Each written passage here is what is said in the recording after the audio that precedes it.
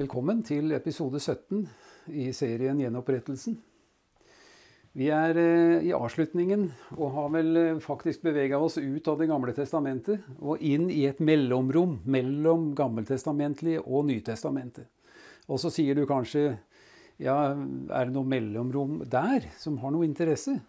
Og til det å si ja, det det, for mye av det som skrevet av disse småprofetene her, det skjedde faktisk midt imellom disse to, skal vi si, hovedbøkene, nemlig Gammeltestamentet og Nytestamentet. Vi sa sist at det var 400 år imellom det gamle og det nye testamentet. Og vi kom vel så langt at vi tok noen hovedpunkter der og kom fram til 166 før Kristus. Og vi skal starte der igjen og så søke å gå inn i de aller viktigste begivenhetene der, for da får du en sammenheng mellom det gamle og det nye testamentet. For i 166 før Kristus så gjør Mattias, en prest fra Judea, han gjør opprør mot Syria. Og dette starten på den makabeiske perioden. Og makabeerperioden, den omtalt i første og andre makabeerbok i de apokryfiske bøker som vi hadde da som tillegg i skriften, i Bibelen, i gammel tid, kan du si. De ikke lenger med, men du heldig så kan du spore de opp et sted. Det finnes en del interessant å lese der, og da særlig grad om dette sted mellom da det gamle og det nye. I år 170 før Kristus så inntar en veldig, veldig kjent skikkelse Jerusalem. Det Antiochus Epiphanes. Og han skjendet tempelet. Og Antiochus Epiphanes det lille hornet i Daniels 8. kapittel. Vers 9, og han kalles faktisk den jødiske histories Nero. Og dette var en svært vanskelig tid for jødefolket. I 166 før Kristus gjør Mattias da dette oppgjøret, så sier vi ikke stort mer om det, men vi går til år 66 før Kristus. Da tok romeren Pompei Jerusalem, og Israel kommer under en ny herskermakt. Og det var under det romerske herredømme ved den tid Jesus ble født. Og da vi gjennom hele denne skikkelsen til Daniel, hodet av gull, armen og brøsten av sølv, og så var det da brystet og lendene av kobber, som da var den tida da Alexander den store regjerte. Og så har vi da benene som var av jern, og så til slutt så kommer da disse føttene. Men benene av jern, det nettopp det som da var Romerriket, som regjerte over hele Midtøsten den gangen som Jesus ble født. Og i år 40 før Kristus ble Herodes utnevnt til konge over Judea. Og historien viser at det vanskelig å finne en mann med mer kynisme i hele historien enn den mannen.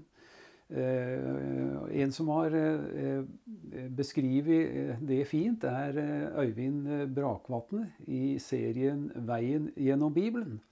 Hvis du så heldig at du har tilgang til den, så vil jeg anbefale deg å høre på det. Han sier det at man kan snakke om den fryktede mafiaen, men familien til Herodes, den går utenpå dem alle. I år 37 før Kristus erobret Herodes Jerusalem og drepte Antigonus, den siste av Makabeus prestekongene. Og i år 31 før Kristus ble Caesar Augustus hersker i Romerriket. Alt dette skjedde i denne perioden mellom det gamle og det nye testamentet. I år 19 før Kristus så startet byggingen av det herodianske tempelet. Og det jo det tempelet som Jesus var i når han var her på jorda. Faktisk så langt som 30, 40, 50 år etter. Og de fortsatte å bygge på det tempelet en god tid etter at Jesus var dratt hjem til himmelen. Etter det babylonske fangenskapet så vendte jødefolket seg fra avgudsdyrkelse og forsøkte da iherdig å finne frelsens vei via loven. Da hadde det snudd litt. De ble mer oppmerksom på lovens bokstav, kan du si. Og dermed så skjedde det at loven ble en avgud faktisk for jødefolket. Synagogene som jo oppsto, de ser ut som har begynt å bli tatt i bruk etter fangenskapet. Og vi ser det at det har vært samlingspunktet for jødene hvor enn de dro i verden etter at de kom tilbake fra fangenskapet. I Israel på den tid Jesus sto fram, så var det en del skal vi si, grupper som vi må se litt på før vi går videre i Det nye testamentet. For det oppsto noen som delte seg litt i forskjellige grupper, avhengig av hva de trodde på. Og dette er også interessant med tanke på gjenopprettelsen, hvordan de reagerte når Jesus kom. Og vi skal kort ta for oss noen av disse. For eksempel fariseerne. Det var det dominerende partiet som forsvarte jødisk livsstil mot all utenlandsk innflytelse. De var strengt lovlydige, og de trodde på Det gamle testamentet. Politisk var de nasjonalister, et religiøst politisk parti som ønsket å forme riket sånn som det var på kong Davids tid. I dag så ville vi kalt dem fundamentalister lengst til høyre. Og så kan du tenke, hvem er det som er fundamentalister i dag, og lengst til høyre? Så finner du i grunn parallellen til det som fariseerne var i Det nye testamentet, som du leser om og opererte samtidig med Jesus. Så har vi saduserene, som bestod av de rike og sosialt orienterte personer, og som ønsket å kvitte seg med tradisjonen. De var liberale, og de fornektet det overnaturlige, og slik sett sto de i opposisjon til fariseerne. Har vi slike i dag som fornekter det overnaturlige? Ja visst har vi det. Det er ikke bare på Jesu tid at de sleit med forskjellige grupperinger som så bort ifra ting som var bibelske. Nei, vi har det i dag også. Og saduserene var nær knyttet til noe som heter epikureerne, noe greske, som hadde et slagord: et, drikk og vær glad, for i morgen dør vi. Altså et parti som søkte å fremelske kanskje det gode liv, og levde nokså oppå der, og ikke tok ting så veldig, veldig alvorlig når det gjaldt skriften da. Så var det de skriftlærde, som var en profesjonell gruppe som kunne utlegge loven. De kunne alt. De var teoretikere. Disse kan spores tilbake til Esra i GT, i Gammeltestamentet. Ja, disse ble kalt hårkløverne, og mer opptatt av lovens bokstav fremfor lovens ånd. Denne gruppen må ha visst, og det er interessant, de var på banen og må ha visst at Jesus ble født i Betlehem. For de kunne jo skriftene, og de hadde jo lest alt i Jesaja, som forteller eksakt om Jesus og flere, hvor han skal bli født. Og hva skjer den dagen Jesus blir født? Ja, da kommer etter hvert folk fra Østen for å finne ut hvor Jesus er. Men disse slo aldri følge med dem for å finne Jesus. De hadde egentlig lest seg fast i ordet, men de hadde ingen åpenbaring over Skriften. Så når de vise menn kom for å finne Jesus etter at de ble spurt om hvor er denne kongen født, så fikk de jo greie på at det var i Betlehem. Og det visste jo saduserene, men de fulgte ikke etter. Vi kan lære sannheter og ord i Bibelen uten at ordene får plass i våre hjerter. Og det er slik det var med disse saduserene eller sadukerene. Så har vi herodianerne. Det var et forholdsvis nytt parti. Og de søkte å holde Herodes på tronen, for selv å få innflytelse. Vi kjenner igjen trender fra vår tid som regjerte på Jesu tid. Noen finner det opportunt å være med i spesielle grupper eller spesielle partier, for på den måten å få innflytelse gjennom sitt syn og sin makt. Da. Så det er ikke noe nytt, da. Over hele Orienten, eller verden den gangen, så hersket språk som var veldig for mange lett å forstå. Både gresk, hebraisk og arameisk, eller aramaisk som noen sier, ville omfatte store deler av den daværende romerske imperiet. Og her er vi inne på et veldig viktig punkt. Vi kommer til noe når vi skal snakke om Det nye testamentet, et nytt uttrykk som heter tidens fylde. Det finner vi igjen i Galaterbrevet. Hva var tidens fylde for noe? Jo, det var den tid da Gud så at det var helt rett tid at Jesus kom til jorda.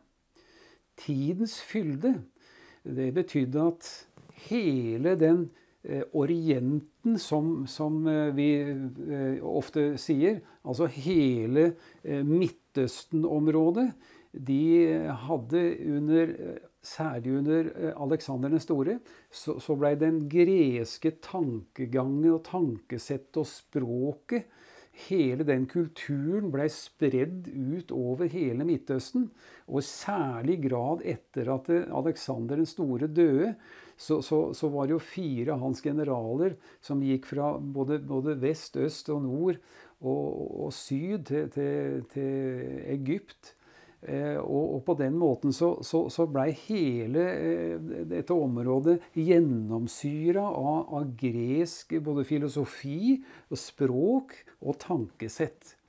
Og dette gjorde da også Israel til en smeltedigel for alt dette nye som kom. Og så kommer da Romerriket som overtar alt dette her, og former dette til et tidens fylde, da det lønner seg mest å komme med et budskap som skal nå ut til hele verden. Verden i anførselstegn blir jo da. For vi vet jo det at verdensbildet var nemlig Romerriket den gangen.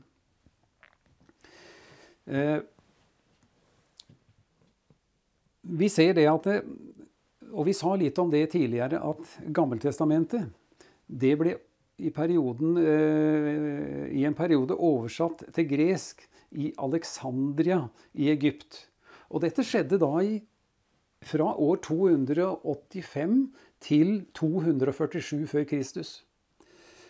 Og det er interessant, navnet på denne oversettelsen kaller vi jo for Septuaginta, som betyr 70. Det var egentlig 72 personer som oversatte denne gammeltestamentlige skrift, eller disse skriftrullene. Og det var 6 stykker fra hver av de 12 stammene i Israel, som fikk i oppgave gjennom, eller skal vi si, via disse årene, å oversette disse rullene helt fra Moses og helt fram til Malaki. Og her også kommer vi inn på noe av dette med liberalteologien, som da fornekter Daniels bok, og sier det at det Daniel omtaler handler ikke om dette denne kommende Herrens dag. Nei, det har ingenting med det å gjøre. Det har med det som skjedde i 160 til 170 før Kristus, der Antiochus den 4. Epifanes vanskjøtte tempelet og offret en gris på alteret og satte opp en statue eller et bilde av Sevs, noe vi da finner igjen i beskrivelsen i Johannes åpenbaring, deler av der, og i Daniels bok. Så de sier det at Daniels bok den ble skrevet da etter, eller mellom da 160 før Kristus og vår tid nå. Så dette her er bare et referat fra den store jødiske krigen der, i disse årene som makabeer, vi kaller makabeertiden. Men her støter da liberalteologien på et stort problem, for i Septuaginta så finner vi jo nettopp hele Daniels bok. Så disse som satt da i år 285 til 247, altså borti 100 år tidligere, og oversatte Det gamle testamentet, de hadde Daniels bok. Så dette henger ikke sammen, mye av det som kommer fra den liberalteologiske leiren. Men tanken er å så tvil om under, tegn og profetier. Og derfor så gripes det etter mange forskjellige metoder som kanskje ikke er like holdbare. Og på samme måte så er det med Jesaja. Og vi kjenner også til at i 1948 var det vel at disse bokrullene ble funnet i Qumran, Dødehavsrullene, som igjen bekrefter at Jesaja-boka er skrevet av en person på tiden da Jesaja levde. Ja, vi kan også si det at den oversettelsen som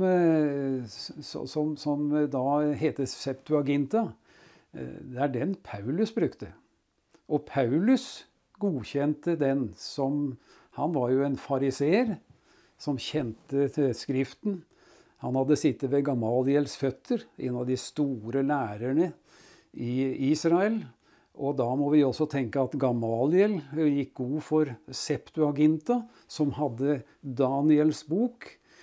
Og i tillegg så siterer også Jesus fra Septuaginta. Og når disse to skikkelsene ikke i det hele tatt stiller spørsmålstegn rundt det, vi kan heller si det sånn at Jesus han ikke bare godkjente det stilltiende, han henviser til Daniels bok. Og det skulle borge for ekthet, tror jeg der.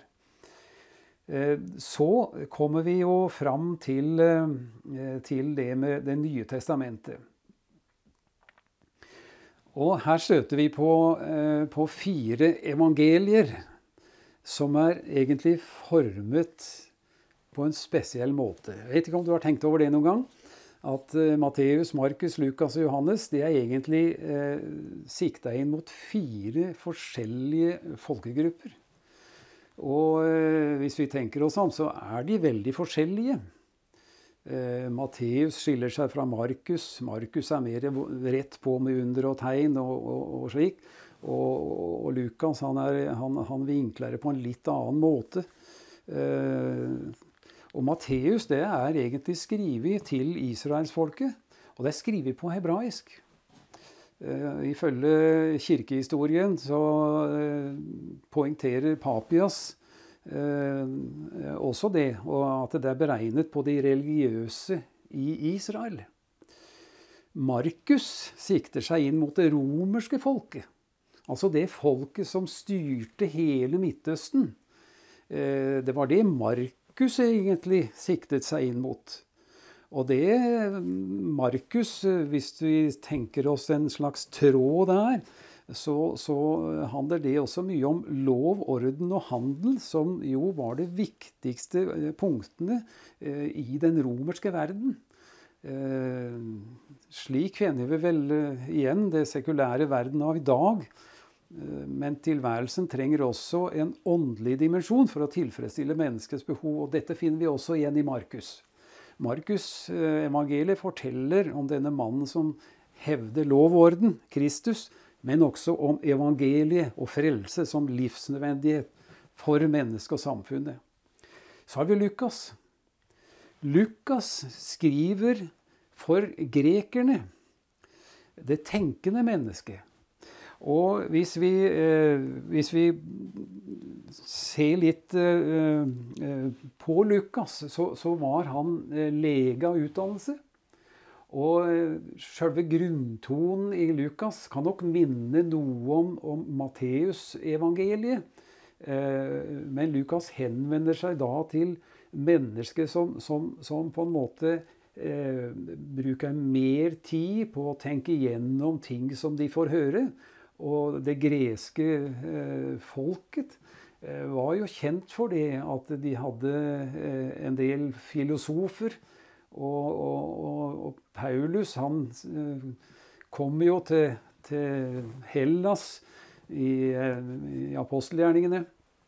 Så treffer han på folk som han trenger å hente fram veldig mye det han har lært, kanskje ved Gamaliels føtter. For han kommer opp på en plass der, og så ser han det at de har masse guder, og de kommer ofte sammen for å diskutere de siste ting som skjer. Og så ser han det at de har et alter for en ukjent gud. Så du ser det at mye av filosofien som kanskje er imøtegått i Bibelen, den handler om den greske tankegangen og tankesettet. Mange ord som er brukt i gresk filosofi, det er tatt inn i Bibelen, men gitt en annen innholdsfylde. Dette logos-begrepet for eksempel, det eksisterte i den greske tankegangen og i det greske tankesettet, men hadde et annet innhold.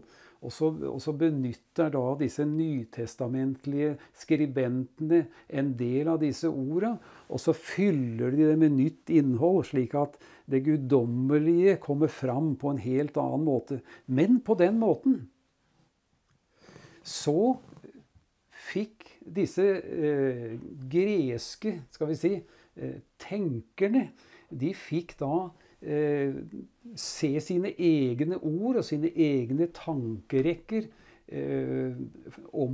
transformert om, slik at det kom inn et guddommelig aspekt her, som vi finner igjen både i apostelgjerningene, men også i Lukas evangeliet. Lukas var da, som sagt, lege, og han har også da skrevet apostlenes gjerninger.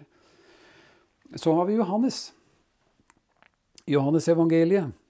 Og det er ofte det evangeliet som vi anbefaler at nyfrelste eller ikke-frelste mennesker skal starte å lese. Det er skrevet til troende mennesker egentlig. Og dermed indirekte til Orientens millioner. Og når jeg sier Orienten, så var det disse som bodde østover, og som hadde en masse forskjellige religioner.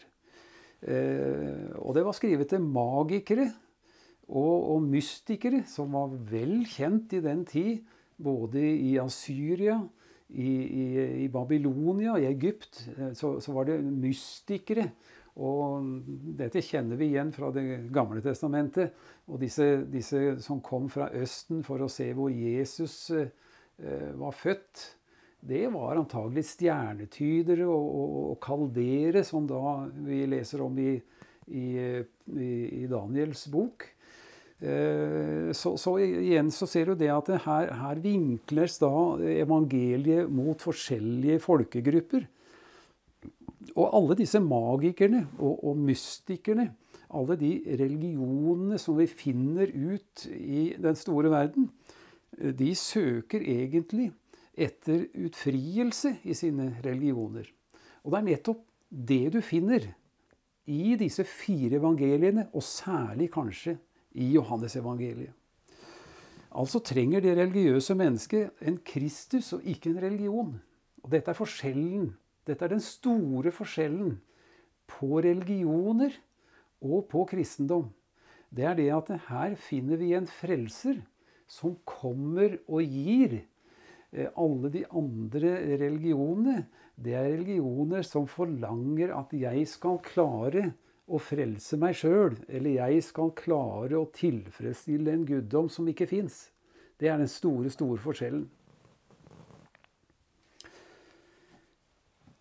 Ja, jeg tror vi skal si at det er nok for å beskrive disse 4 evangeliene.